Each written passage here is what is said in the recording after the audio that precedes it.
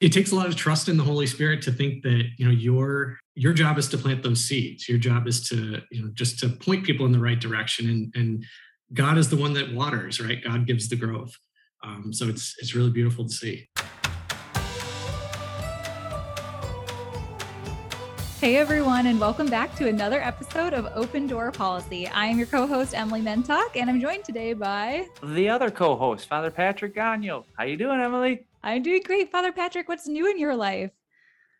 Over at Corpus Christi Catholic Church, we're coming back out of the pandemic and having people come back to Mass. We had a welcome back weekend, and I don't want to toot our own horn. It's for the glory of God, but Emily, we've actually got people joining Corpus Christi Catholic Church. So oh my gosh, that's exciting. Like I've noticed over the last 8 months, hey, we're starting to get more people joining. Like we've got people coming back, but we've also got people joining the church. And one day, one little dream on my heart is I want us to actually have to add pews because we got people coming to church. So that's one exciting, joyful thing going on. Glory to God. And I ask for more, Lord, more. Yes.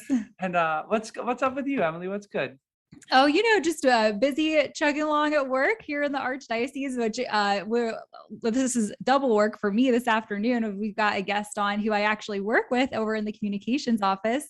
But things are going well, enjoying fall, I've been now in the Archdiocese living here in Detroit for over a year, which is hard to believe that the time has flown by, but really enjoying it, feel a lot more settled now. Once you get through that first year, you feel like you learned so much.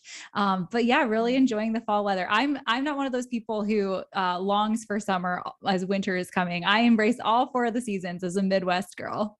Mm-hmm. I have to ask you, coming from South Bend, Indiana, and I know we talk about Notre Dame a little bit now and again.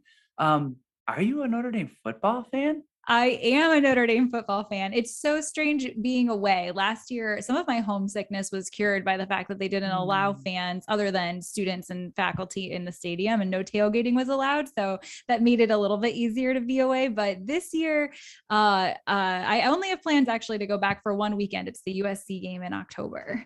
My sister will be in town visiting, so I'll go down. But yes, I am a fan watching the games. It's an okay season so far.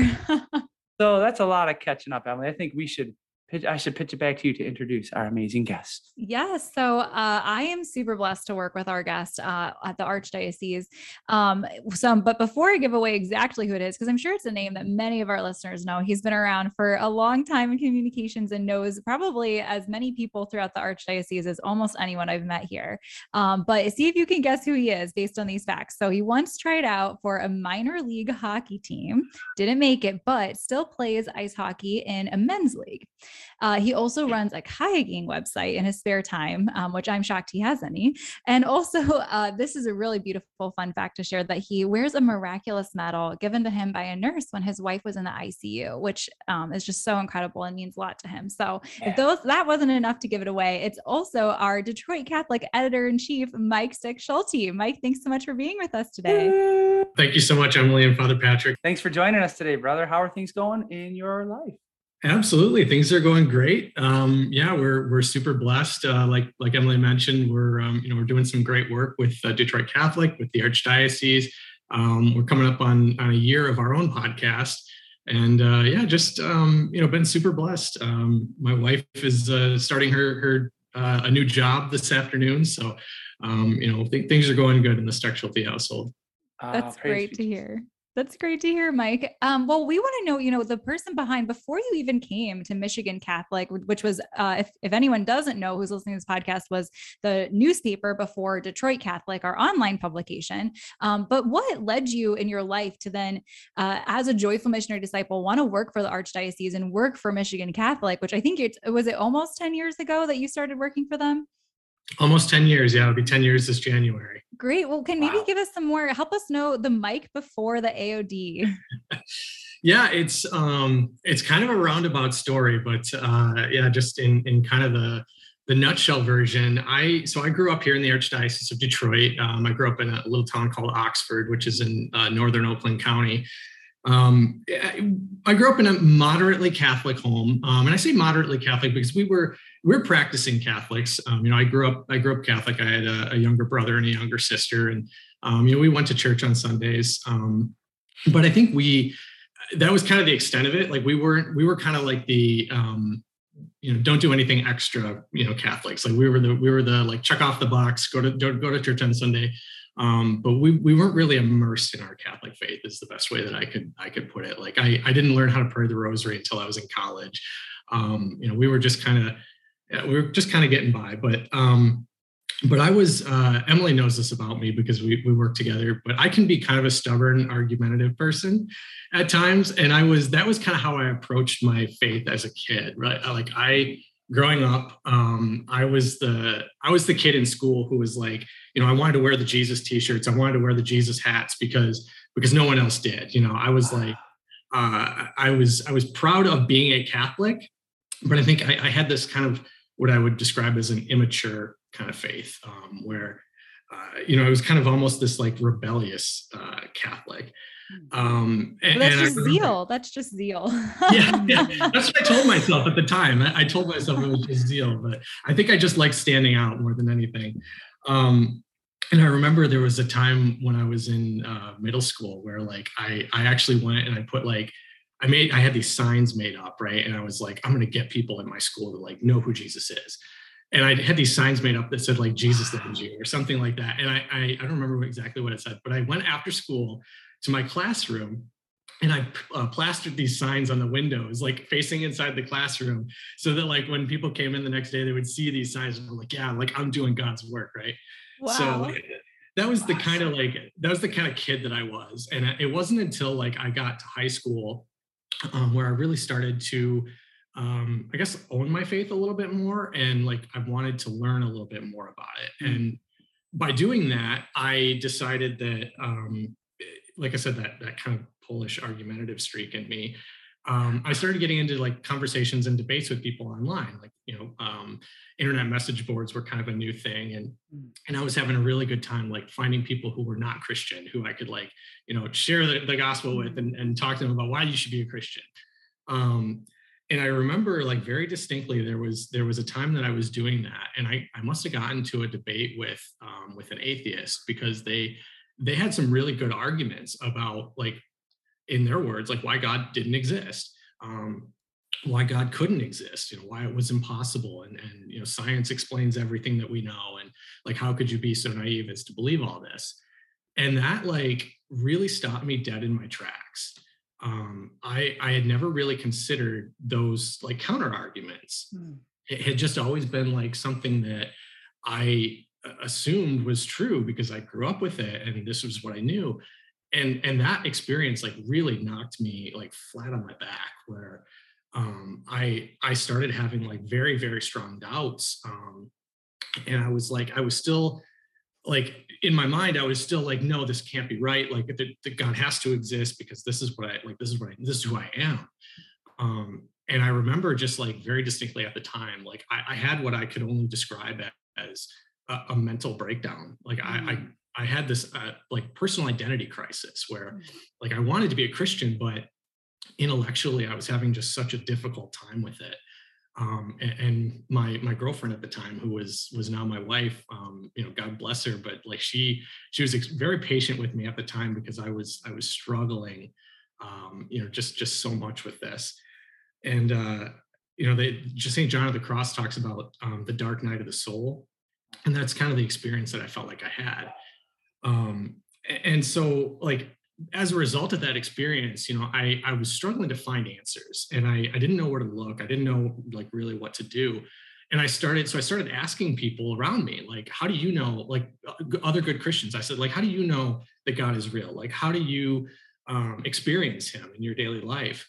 And, I started with my mom and my family members, and I really, what I wanted to know wasn't so much, their testimony as much as it was like, I wanted a proof. I wanted somebody to tell me like, I had this, experience in my life where God came down and he showed himself to me and there's no doubting it. Like, I wanted that surety. There were a few people in my life who kind of started to give me that. Mm-hmm. And that was something that like, I wanted that for myself. Like, I wanted Jesus to appear next to me and say, hey, Mike, like, I'm really real. You don't have to doubt this anymore. Mm-hmm. But that didn't happen. Like, and instead what he did And I look back and I kind of see this providence. What he did was shared himself to me through the experiences of others. I had a friend of my mom's who is very big into Eucharistic adoration. She runs an adoration chapel at a parish near us, and I remember she talked to me about an experience that she had, almost a visionary experience that she had in adoration, where she could like see the face of Christ in the Eucharist. I had an uncle who talked about his experience with a guardian angel, and just things like this that were like just kind of flooding my mind, flooding my heart, and reassuring me that no, like even if I didn't have all these answers right now, God is real because of these experiences. Like there's the intellectual side of faith, but then there's also the experiential side, and the experiential side is just something that I had never really given much thought to.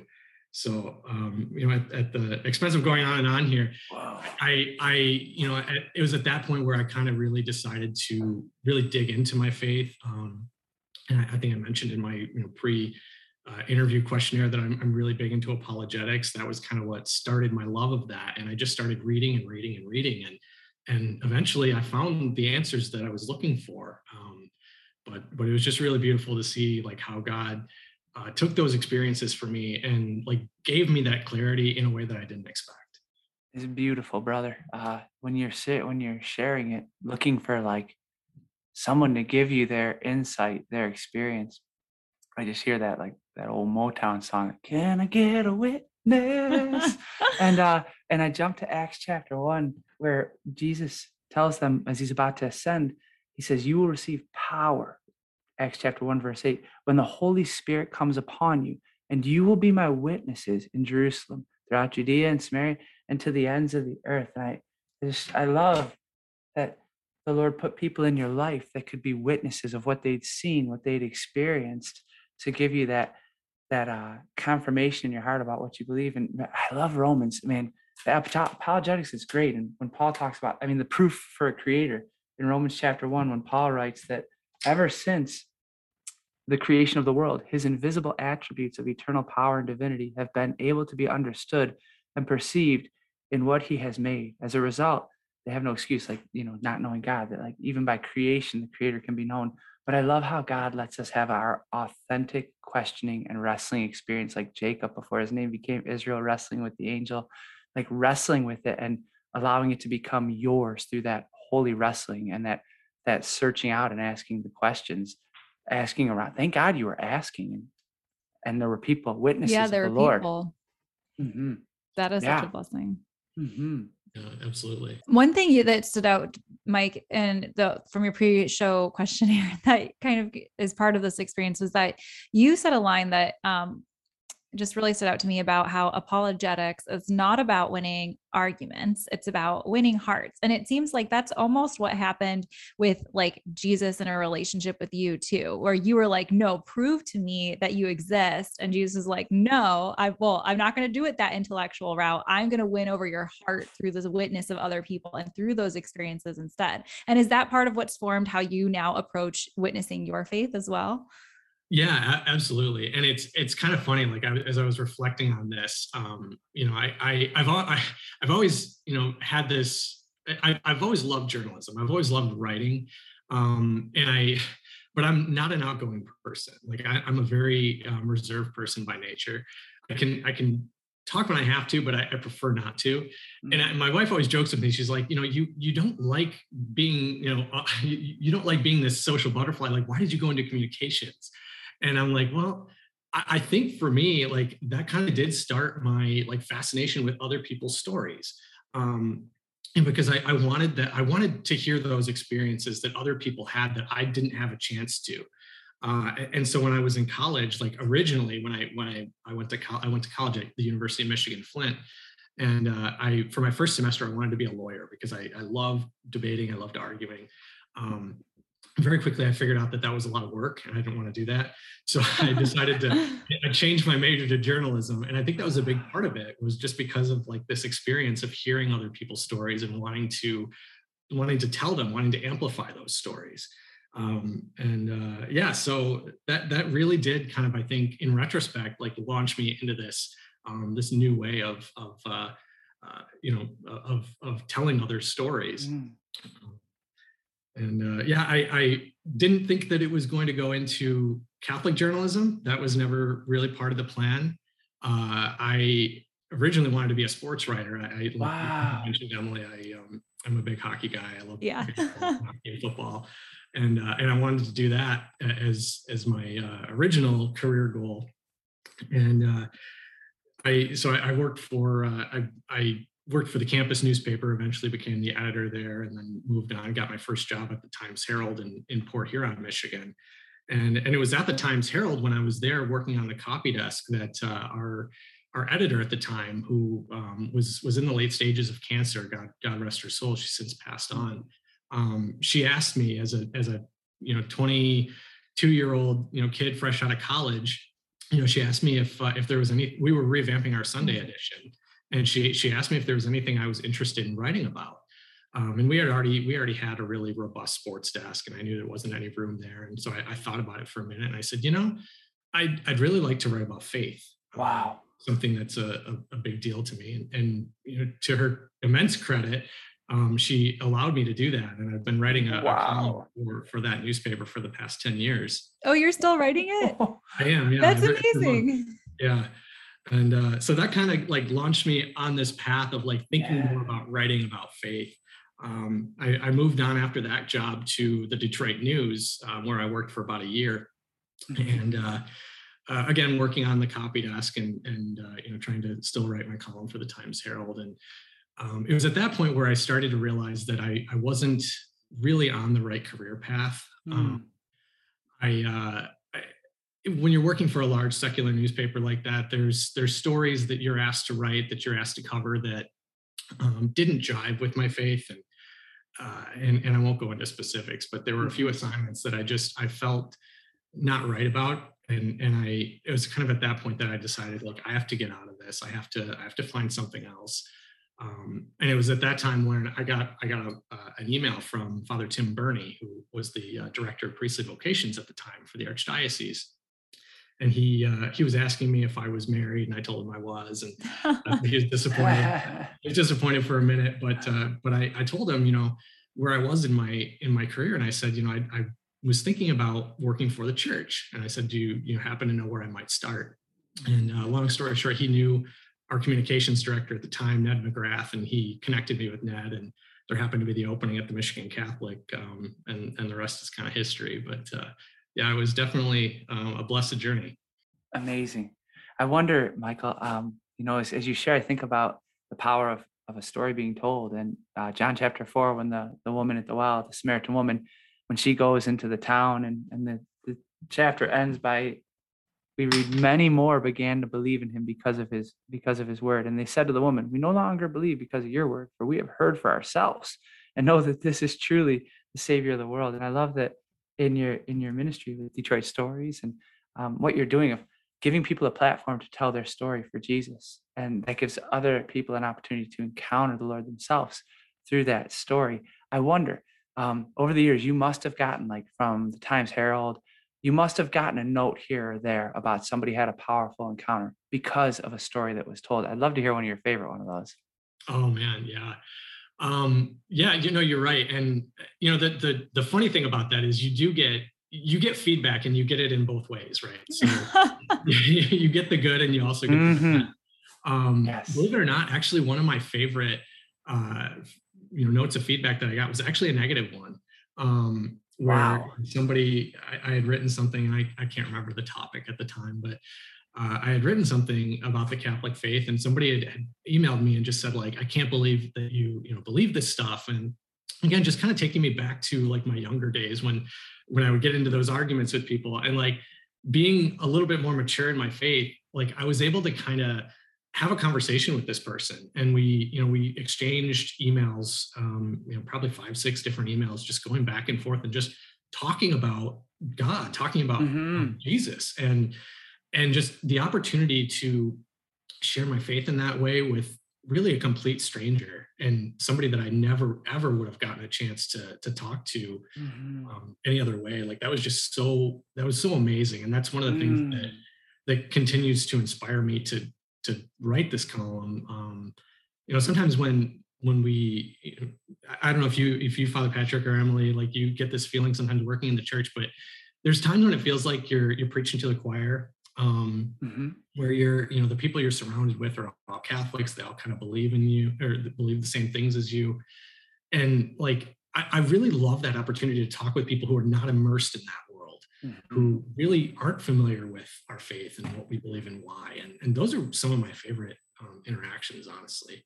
Yeah, that's such a good point, Mike. And I mean, Detroit Catholic, I mean, we've seen that too, in that because of the kind of storytelling that it does, it's still leading people back to Jesus. It's still Catholic storytelling, Catholic news reporting, but not in the same way as, like listening to this podcast, for example, and talking about faith journeys. There's a unique way to reach out to people through just good storytelling that you guys do really well. Can you talk to us a little bit about that? About like how does your desire to reach people through those stories and through the witness of those experiences, how does that play out in the work that Detroit Catholic is doing?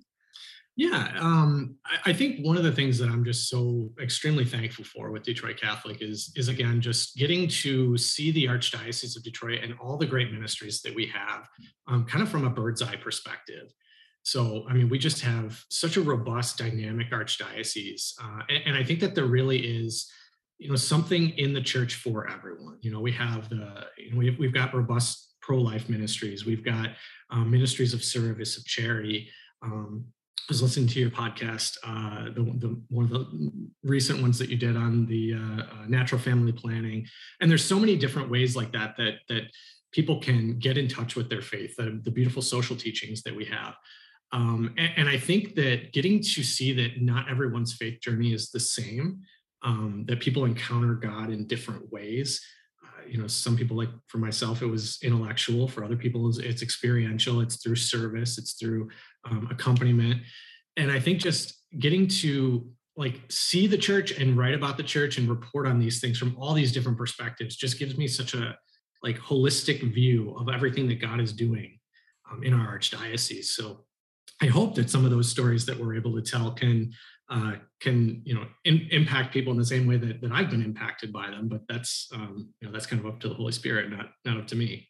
Are you ever surprised by the way people respond to different stories? I'm thinking back of the, we can tell big, powerful stories, big events, things that are going on in the Archdiocese. And sometimes we just tell little stories and lift them up. Like I'm thinking of the Pierogi Festival video that turned out to be one of our most successful videos of the summer, which depicts parish life and parish unity in what could seemingly be perceived as like a simple way, but actually it's one of like the best witness ways into bringing together people and community and just showing that in like a 2-minute video and the way people respond to that. And so of all the stories that you have overseen and written and published and edited for the Michigan Catholic and for Detroit Catholic over the years, are you ever surprised by the way people respond to the different things happening in the Archdiocese? Yeah, I think, like you said, it's funny because, like you said, the stories that sometimes you think are inconsequential, that's really like, that can be what draws somebody into a parish.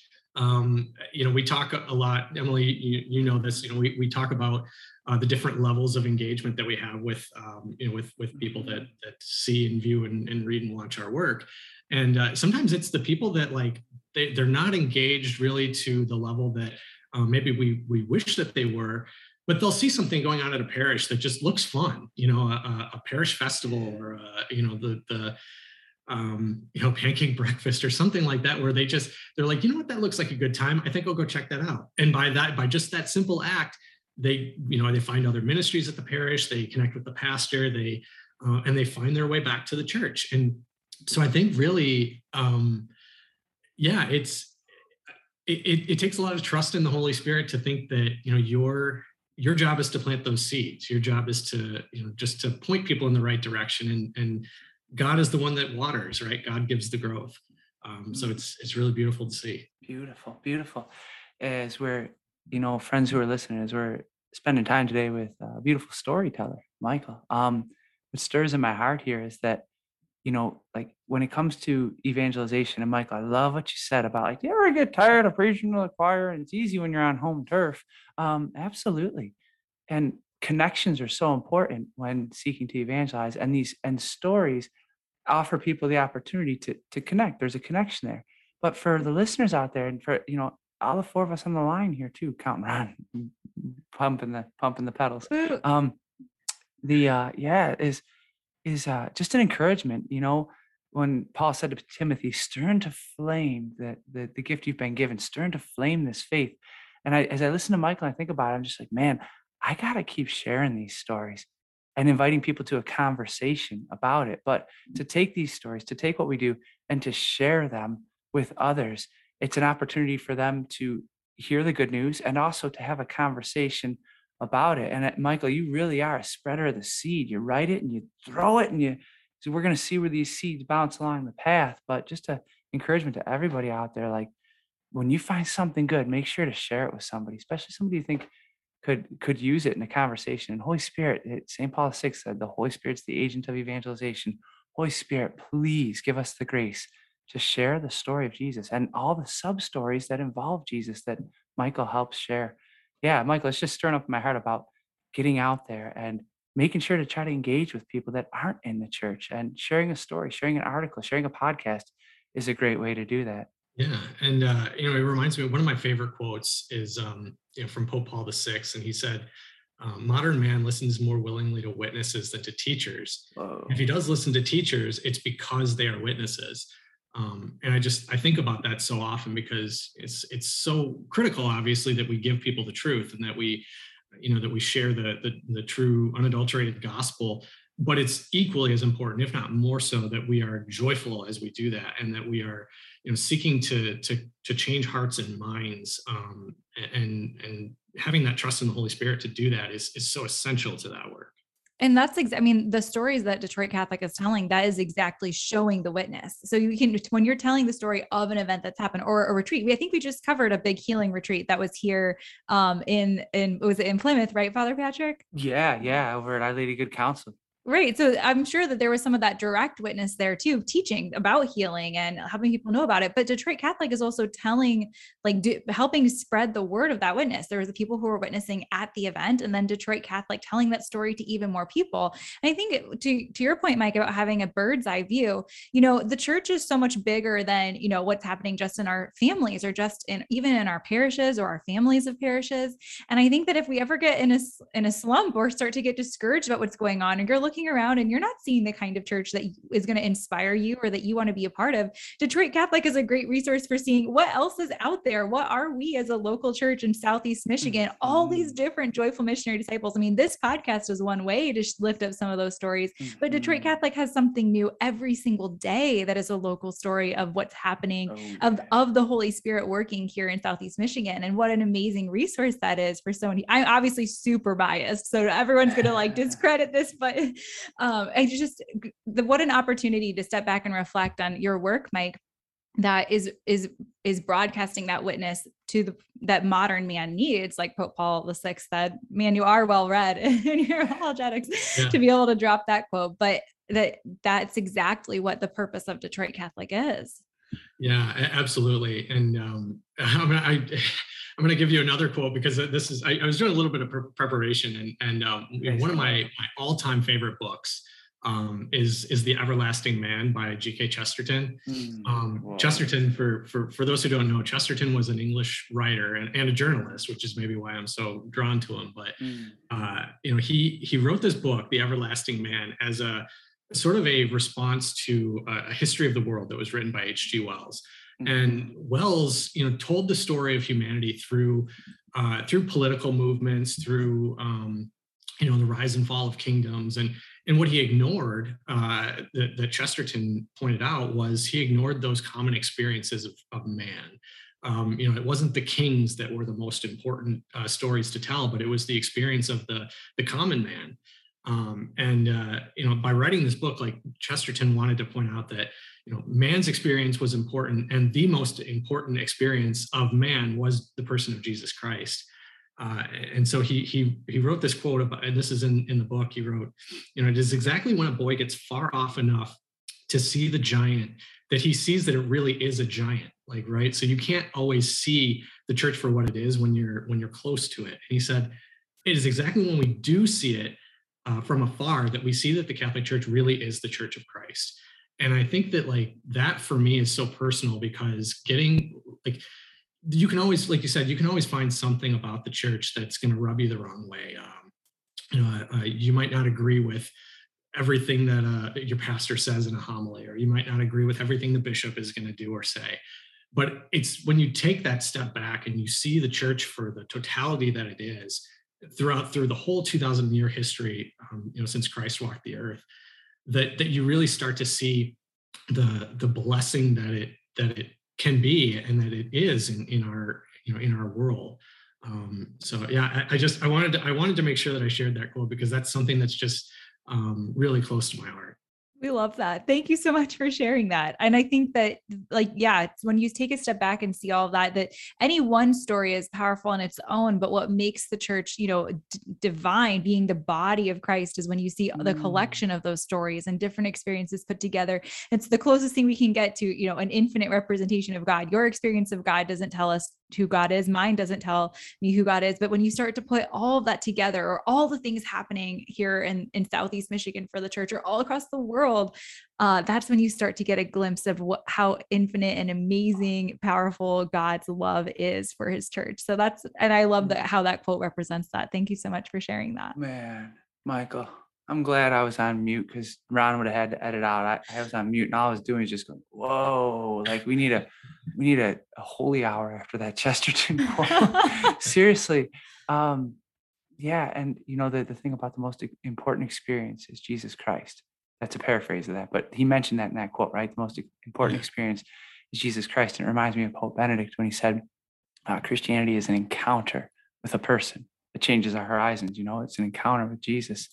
And it's beautiful what you're getting after day in and day out. Like, I think about like you going to write, and when you read the Bible, probably when you go to write, you're like, God, do with me what you did with them. Like, inspire my writing so that people can have an encounter and that they'll want to share that. And toward that end, I just want to ask, what's your dream these days for Detroit Catholic, and anything else you want to share from your heart as a joyful missionary disciple? What is your kingdom dream, brother? Yeah. Boy, that's a great question. I don't know that I have a specific place that I want it to go, but I do know that I want to tell stories of importance. I want to be able to share all the grace that's been given to me. I want to share that with other people, that's a tough question to answer, Father Patrick. I'll have to really give that one some thought, but I'm just really blessed to be able to see all the different ways that God is working here in Southeast Michigan. I recently became an uncle and a godfather for the first time. Oh, hallelujah! I've got a 6-month-old nephew that now in the next year or so is going to start crawling and talking, and I got to kind of think about how to be a witness to him. And I don't know, I'm probably rambling here, but there's, I just want to be able to share what God's given to me. So good. That's wonderful. Thank you so much, Mike. We're so grateful for the way you've shared your story and the work that Detroit Catholic is doing, and just your incredible witness. I think, like Father Patrick said, we all have a lot to take to prayer with us after this episode, and the quotes and everything that you've been able to share. So I'm going to do a bit of business so that people know. First, how can people find Detroit Catholic? That's a great question, Emily. I'm glad you asked. People can find our work at www.detroitcatholic.com. Detroit Catholic is published daily, Monday through Friday, and we have a daily newsletter people can subscribe to through the website. It's completely free. We also have a weekly newsletter and a monthly newsletter, and we produce Detroit Catholic in Spanish as well. So, and of course, people can follow us on all the major social media networks. So we really encourage people to check it out. Yes. And if you're a podcast listener, Detroit Stories podcast, like Mike said, has been almost a year, probably by the time this episode comes out, it'll have been a full year of Detroit Stories, which is telling the stories of different people in Southeast Michigan through that format in a more narrative style instead of guest-based like many of our other podcasts are. So definitely check that out. That's been an exciting project for the past year. So thank you so much, Mike, for your time. Thanks, Father Patrick. And why don't we close with prayer? Hey, Michael, would you like to lead us? Absolutely. You lead it. I'll put a blessing on it. In the name of the Father, Son, and Holy Spirit. Amen. Holy Spirit, we come before you this afternoon with humble hearts. We thank you for the gift of your presence, and we ask you to always keep your Son Jesus on our hearts, our minds, and help us to share those stories of the good works that you're doing in our lives every day with those around us, with those we meet, and with those in our own family and our own circle of influence. Lord, I thank you for the gift of Father Patrick, the gift of Emily, the gift of Ron, and the gift of this podcast. And we ask you to help these stories to touch people's lives. We thank you, Lord, and we love you. And Lord, thank you for your beloved son, Michael, and letting me pray a blessing. I said, I'll put a blessing on it. It's God who gives the blessing. And thank you, Lord, for letting me be a priest and to offer a blessing. Lord, thank you for this wonderful storyteller. Please, as this blessing is given, Father, give every person out there a fresh outpouring of the grace to tell their own story, to tell the story of Jesus, to share good content with others. Lord, that you'd stir up in our hearts a hunger for evangelization, that we wouldn't want to go to bed without sharing the good news of Jesus with someone around us, and especially those that we know don't know him or really might be lukewarm. We don't want to judge them, Lord, but we want to bring them your love, knowing you say they're worthy of your blood. You died for them. And we have good news to bring. Jesus, give us the grace to be beautiful storytellers of the gospel. And may Almighty God bless all of you. In the name of the Father, and of the Son, and of the Holy Spirit. Amen. Amen. Thanks for listening to another episode of Open Door Policy, where we hear stories of different joyful missionary disciples in Southeast Michigan and how they encounter, grow, and witness in their love for Jesus. You can find more episodes at unleashthegospel.org/podcast or on Spotify, Google, Apple Podcasts, or Amazon Music. See you next time.